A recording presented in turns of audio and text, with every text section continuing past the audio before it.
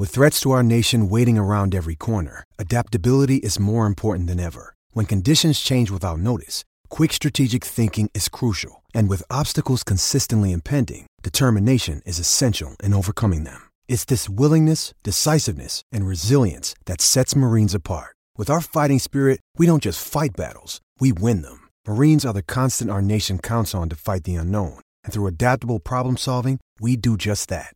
Learn more at marines.com.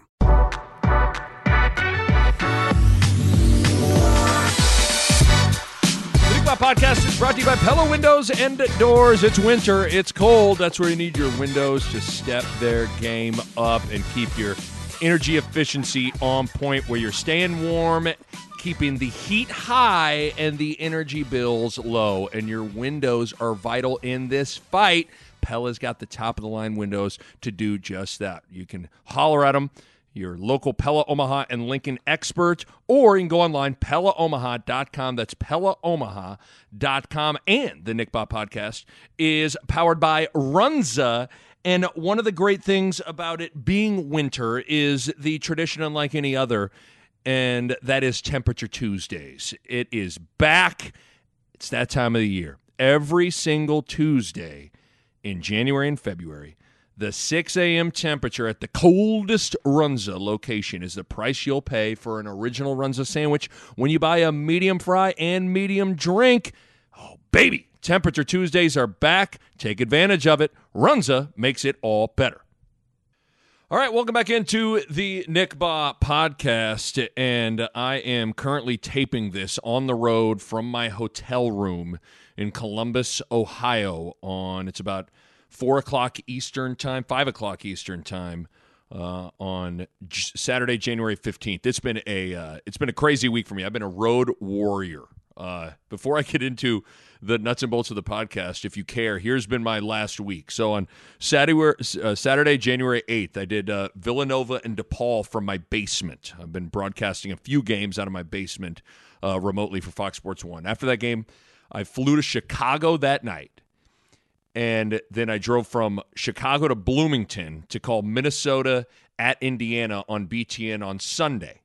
Then on Sunday, I drove from Bloomington to Milwaukee and called DePaul and Marquette on FS1 on Tuesday. Then after that game, I drove from Milwaukee to Chicago, called Seton Hall DePaul on Thursday. And then after that game, I drove to West Lafayette, Indiana, to call Nebraska and Purdue on FS1 on Friday. And then after that game, I drove from West Lafayette from Purdue to Columbus, Ohio, where I currently am, and I'm getting ready to call Penn State, Ohio State on BTN on Sunday. So I have been on the road I'm going to end up on the road for 8 days. I'm doing 6 games, 5 different cities, just crazy.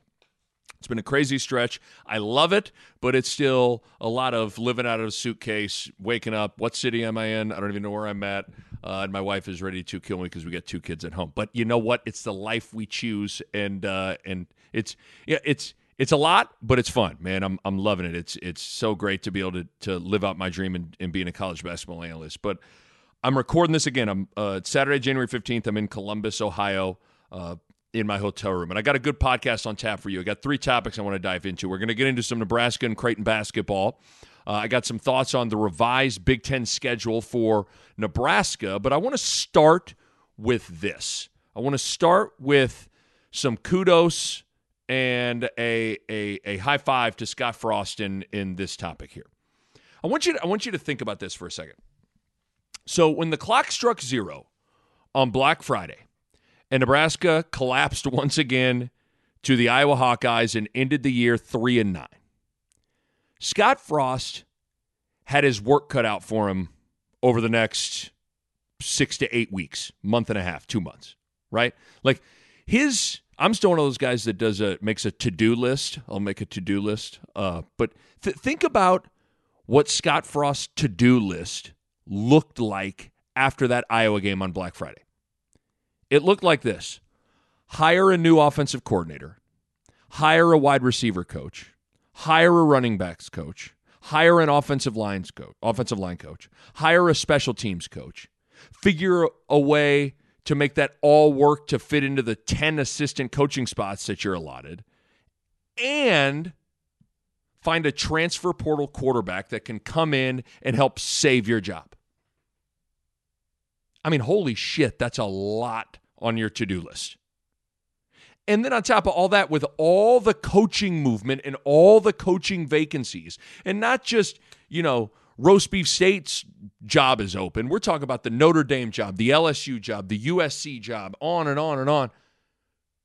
You have all that movement, all of that competition for these coaches, and then all the movement and all the competition in the transfer portal for these quarterbacks. That's a lot.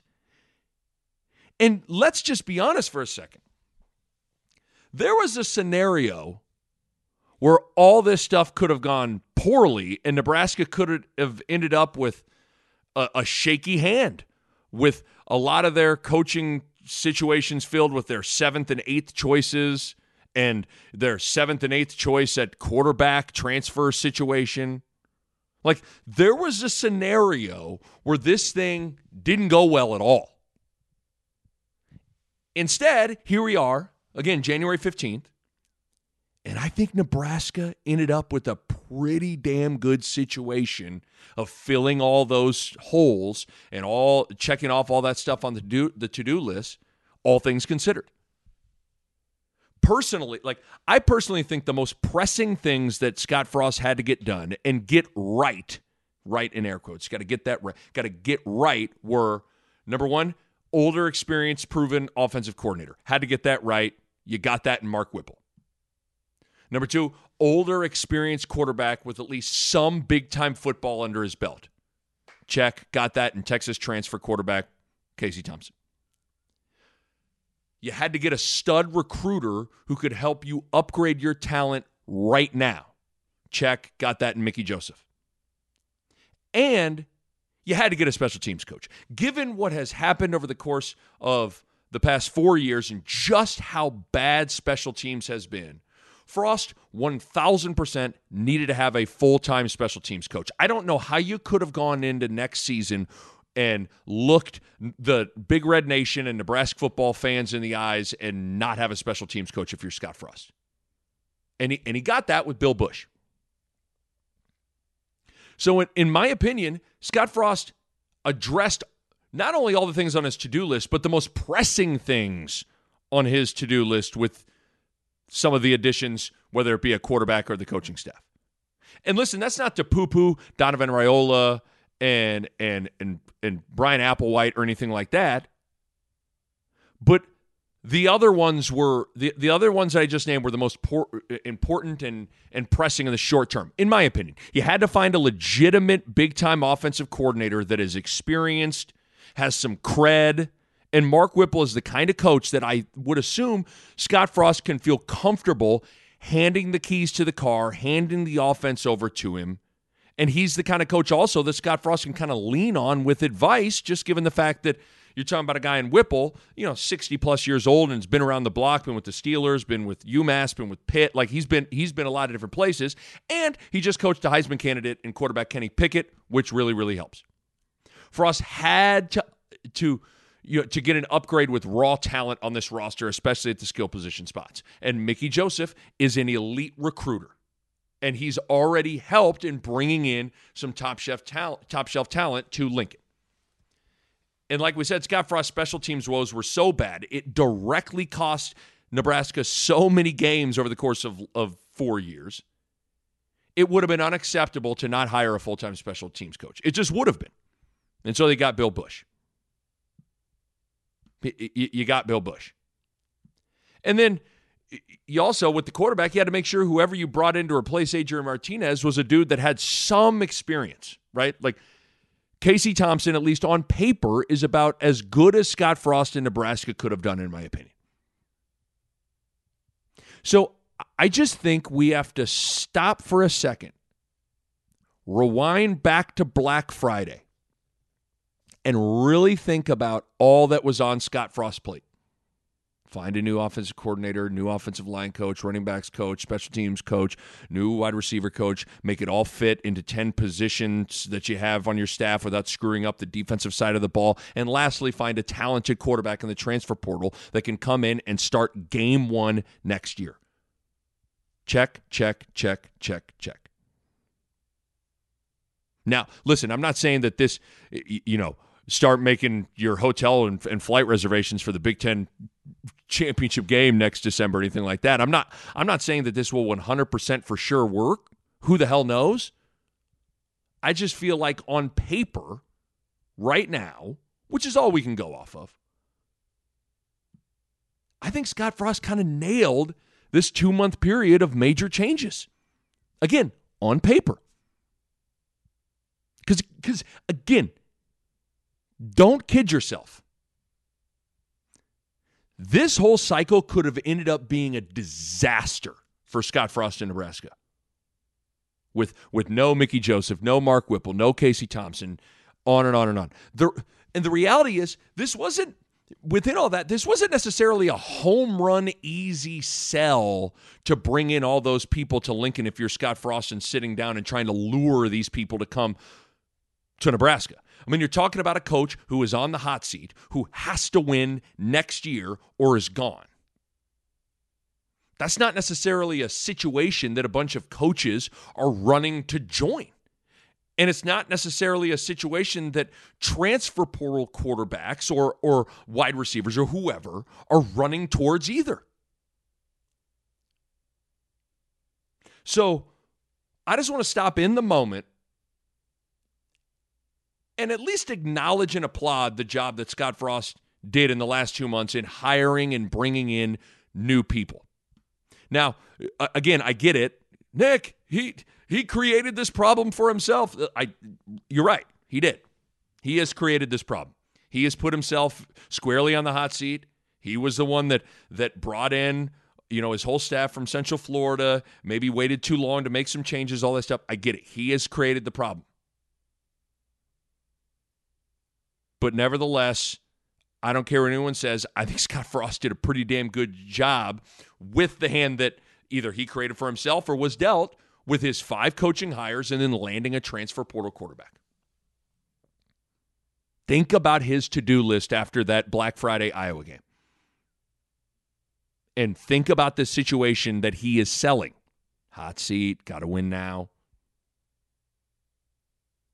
There's a scenario where you ended up with a pretty underwhelming crop of coaches and a pretty underwhelming quarterback situation. And at least on paper right now, not bad. Not a bad job at all by Scott Frost.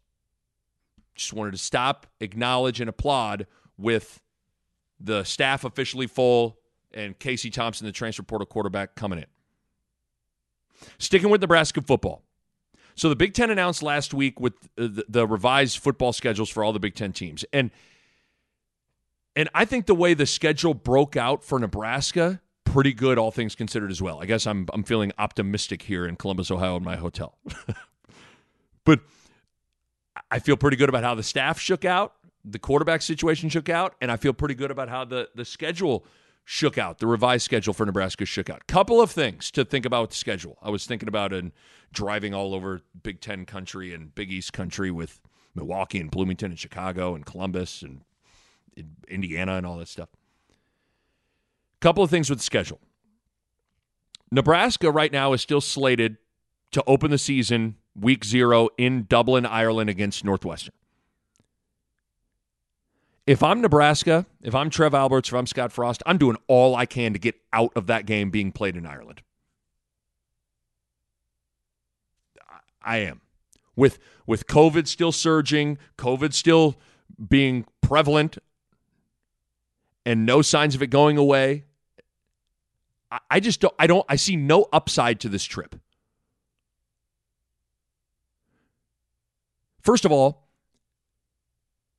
a part of the upside of the trip, if you're looking at it from a player for the players, a part of it would be the players get to go to Ireland and they get to see Dublin. They get to maybe go on some tour, see different things. in beautiful Dublin, experience all that stuff. Well, they're not going to be able to do that. They're likely going to be stuck inside their hotel the entire time. So then what's the point,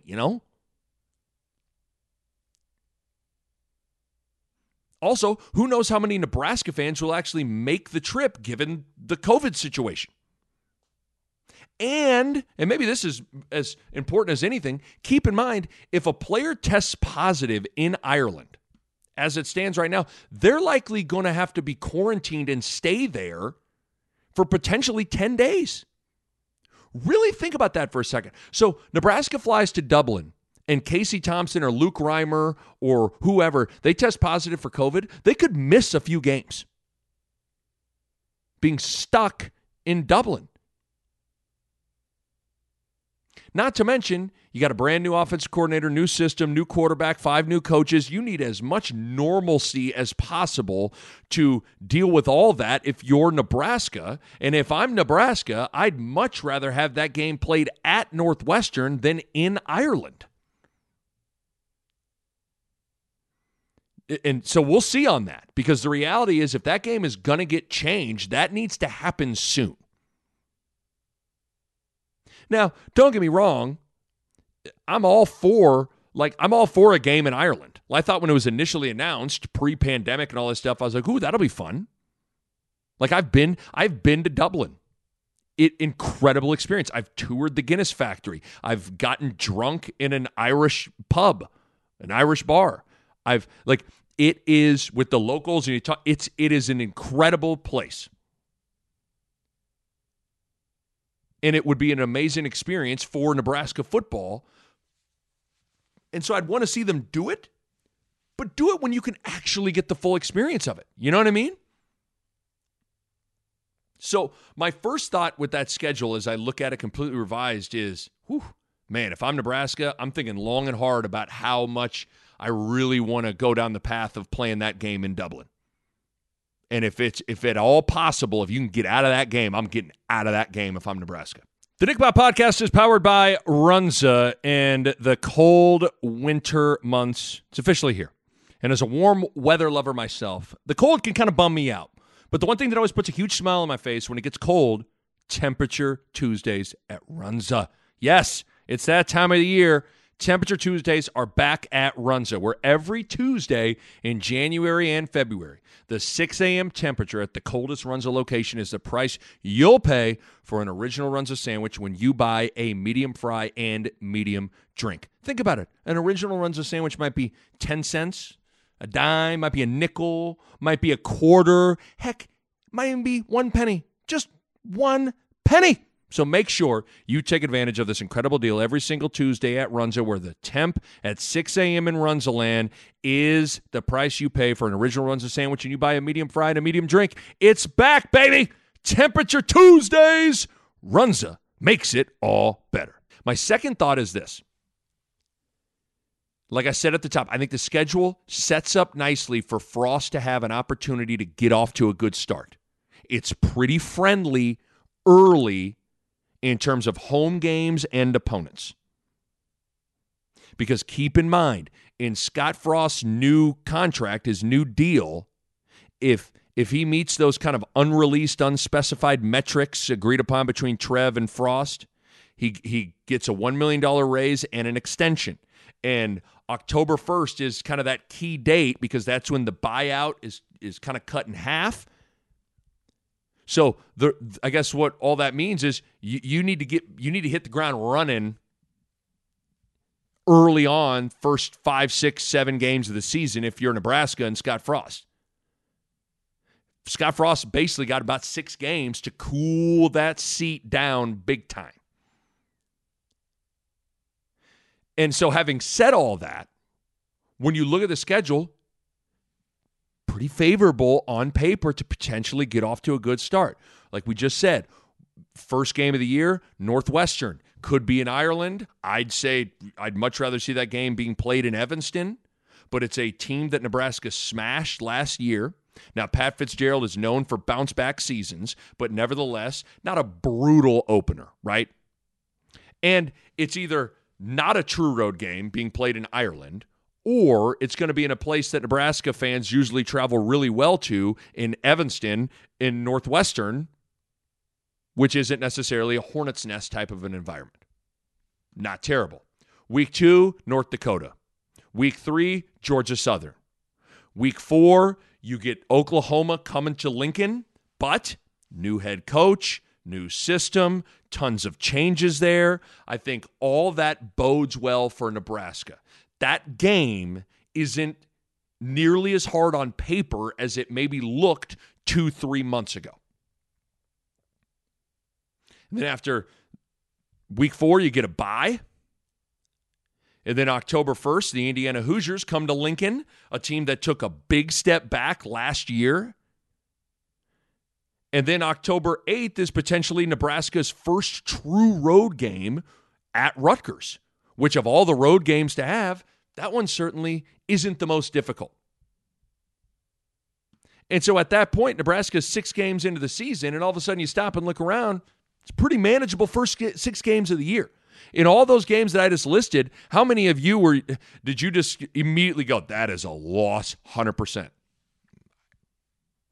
I don't see just a no chance in hell kind of a loss on schedule on paper there. Right? Pretty manageable first 6 games of the year. Because you're working through a lot of stuff, right? Again, you're going to be working in a new quarterback and a new offense. You're going to be trying to build some confidence and momentum in a program that, as we've seen, has some sort of mental hex over it and can't find a way to win games. And you got to try to cool off that hot seat and keep the Sharks from circling around Memorial Stadium and Scott Frost's job. Again, bottom line, Frost is on the hot seat. Nebraska's in win now mode. Nebraska's bringing in 5 new coaches, a new offensive coordinator, a new quarterback. With all that in the equation, you got to hit the ground running and have a pseudo-favorable path to do all those things. And in my opinion, Nebraska was kind of given a pseudo-favorable path. First 6 games, give Nebraska an opportunity to work through a lot of those things. Now, don't get me wrong, Nebraska's still got a lot of work to be done, and we'll see if Frost is up to the challenge. I just think on paper, early on, decently manageable situation. By the way, with Nebraska's schedule, if you're curious, Nebraska's crossover games, Indiana at home and then at Rutgers, at Michigan. So no Ohio State, no Penn State, no Michigan State, which is good. Now you still got to go to Ann Arbor. That's going to be rough, but still, you avoid the Buckeyes, you avoid Penn State, you avoid Michigan State. Not bad. Your division Big Ten West road games. Now it could be you could end up playing at Northwestern, but right now that game's on a neutral field in Ireland. But then you're at Iowa and at Purdue, and your home schedule is North Dakota, Georgia Southern, Oklahoma, Illinois, Indiana, Minnesota, and Wisconsin. Not an awful slate. Not murderer's row, just like, oh, God, pass the whiskey. I don't know how Nebraska's going to ever win a game type of schedule to look at. So the way all that shook out, not bad. Not bad. All right, on the third and final topic of the pod here, let's talk a little Creighton and Nebraska basketball. Again, taping this on Saturday, January 15th. I was on the call for Nebraska and Purdue, and I just watched in my hotel Creighton lose at Xavier. Let's start with Nebraska because, man, that was a beat down in Mackey Arena. 92-65, I think that was the final score. And to be honest with you, as I was preparing for that game, watching film, and listen, you don't have to be watching film to know that you could kind of see that one coming. I mean, the spread was 20.5 for crying out loud. I mean, you could see it coming. Tough environment. I was really impressed with that was my first time ever inside Mackey Arena. That place is rocking. Purdue is a top 10 team. They're really, really big and physical inside. They got a lottery pick on the wing in Jaden Ivey, and you could tell within the first 4 or 5 minutes of the game what kind of night it was going to be. Nebraska was so overmatched physically. They got into foul trouble immediately. Purdue got up 23-4 right away. And I'm telling you, it's one thing to see it on paper, see it on film, but being courtside, Purdue could get whatever they wanted whenever they wanted it. And it's one thing to see it on paper and see it on film. and to know how Nebraska is undersized when you pit it against Purdue, but when you are courtside, it is striking to look at the size differential between those two teams. And listen, I could go on and get into the nitty-gritty X's and O's of the game, but I don't think it really calls for that. I mean, Purdue is bigger, faster, and better, period. I think the more interesting conversation is just kind of like Nebraska basketball in general right now feels like it's in a weird spot for the rest of the way. Feels like the local media contingency has kind of started to turn up the heat a little bit on Hoiberg. There was a report about the $18 million buyout with the Bill Moose extension in the summer of 2020 that got some attention. And, someone emailed me and asked how I was going to judge the rest of the season, what I'm looking for. And as I pondered that question, it's kind of hard to answer because I have found myself falling victim to a dangerous path to go down. And that path is any sign of progress regardless of the outcome. And that's a fancy way of saying you're going down the moral victory path because that's a dangerous place to be in. And so what's hard for me is Nebraska at times has undeniably taken strides from how they performed against Western Illinois, and in particular, their back-to-back beatdowns at the hands of Michigan and Auburn, where they gave up basically 100 in back-to-back games. They were horrible in both those games. And after both those games, I was really worried, like, is that going to be the rest of the season, where they're going to get 100 hung on them and not even be competitive, not fight at all? That was in the cards to me. I was like, man, uh-oh. And to Nebraska's credit, they've shown progress from those games. Ohio State at home, could have easily won that game. Michigan State really competed well. Illinois at home, tied with 3 minutes and 50 seconds left to go. Those games were much better in terms of effort, fight, and execution. Much better. But this team's margin for error is so slim that it doesn't take much for it to slip and get ugly again. Rutgers on the road physically punked Nebraska. And then so did Purdue. So it's tough. I find myself in this world where I'm praising progress from when things were awful against Michigan and Auburn, which is a weird way to frame progress. And even within those moments of progress, Ohio State, Illinois, they're still losing those games, and they're still having some games where it goes south big time. So I feel like I got to recalibrate how I'm viewing things right now. And the challenging thing for me is I don't think this team has the roster and makeup right now to win a lot of these games, right? Like I thought Nebraska would get crushed by Purdue, and they did. So it feels weird after the fact then to act like I expected otherwise. Like it would be disingenuous for me to turn on this microphone and be like, Nebraska, this is I thought they were 20-point dogs when I studied it on film. I'm like, they're in trouble. They're going to get hammered. But also acknowledge that getting blown out isn't acceptable either.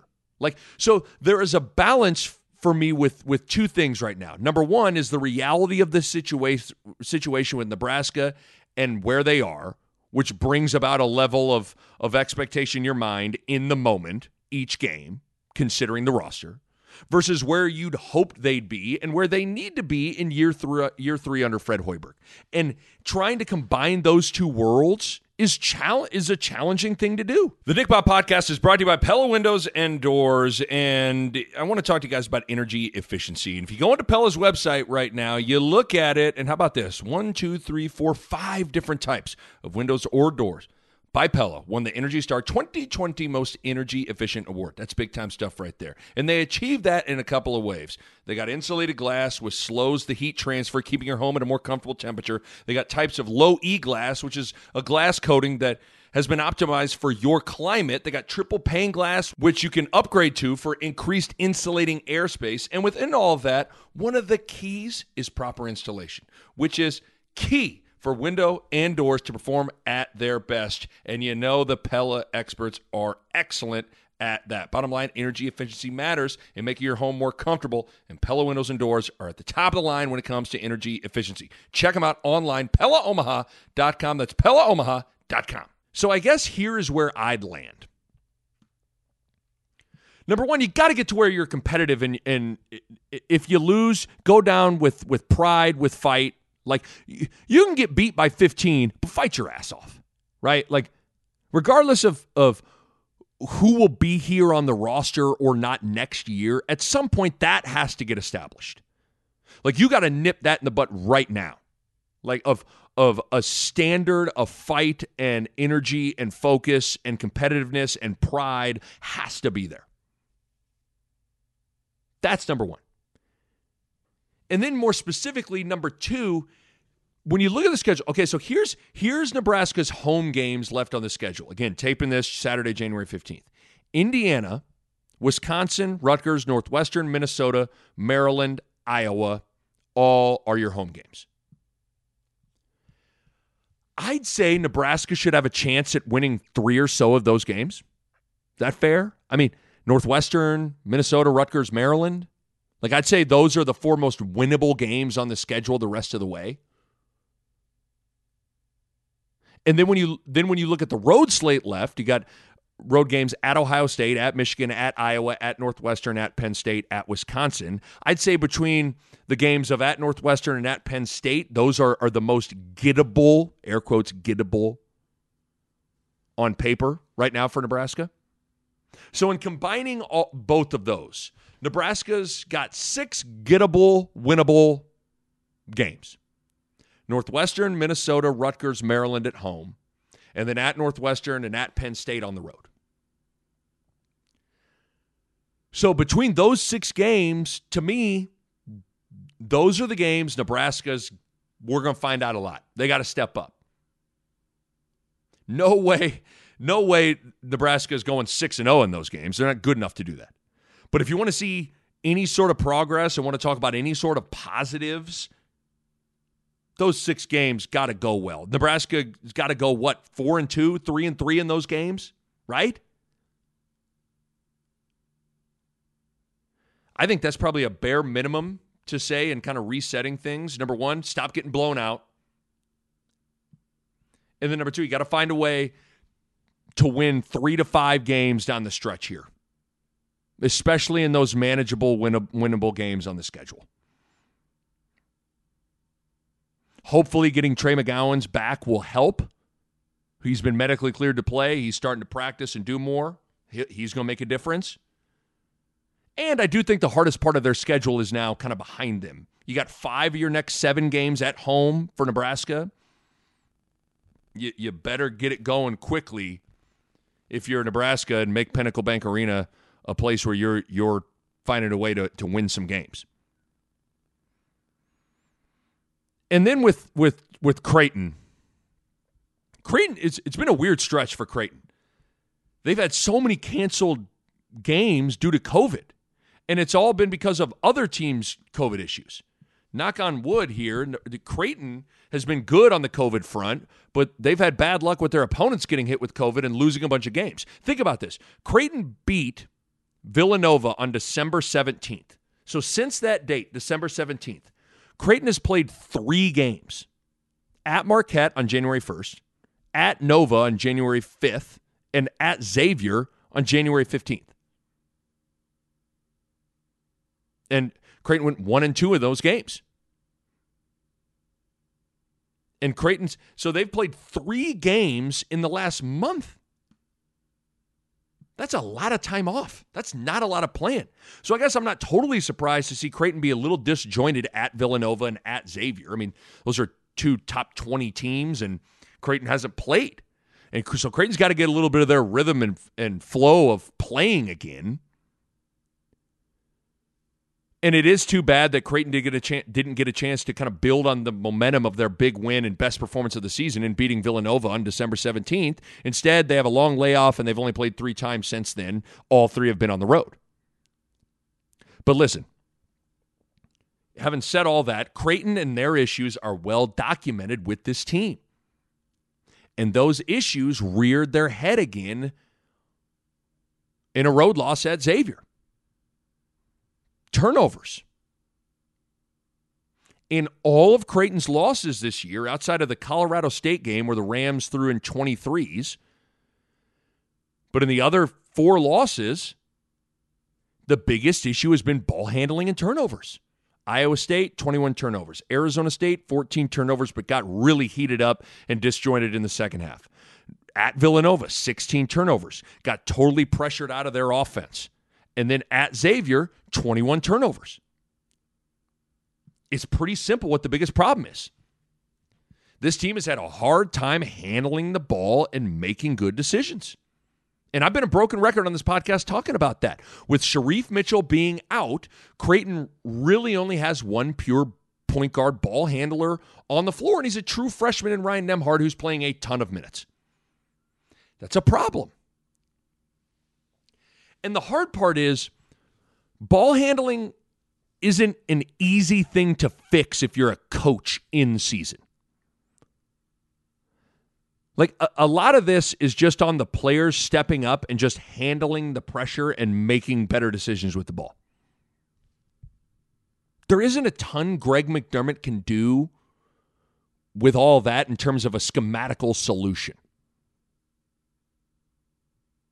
Because a lot of the turnovers are just either self-inflicted poor decisions, errant passes, driving into nothing, whatever, or just a ball handler getting sped up, heated up by a defender and coughing it up. So there are times there is a solution, and there are also times where the solution is you just got to be better. And unfortunately, I think the solution is that. Like, Creighton's ball handlers just got to be better, man.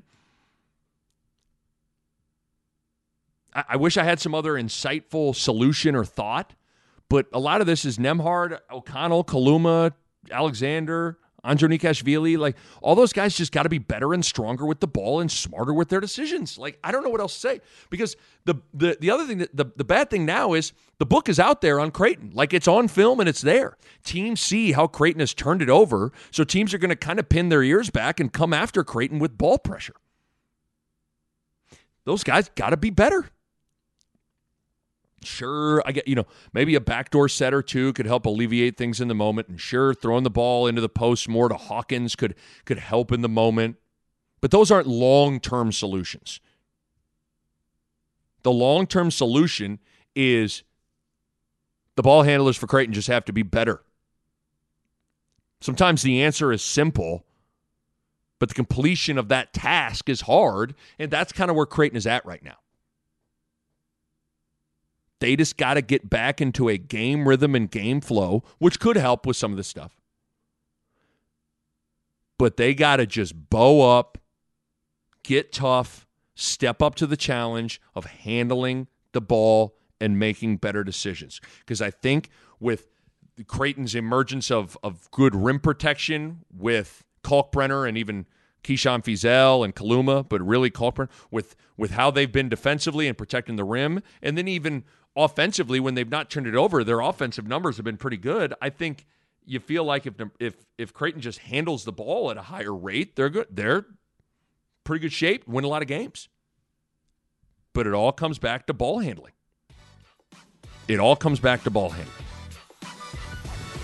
So we'll see if Creighton can step up to the challenge, handle the rock. That's really what this comes down to. A Huda Media Production.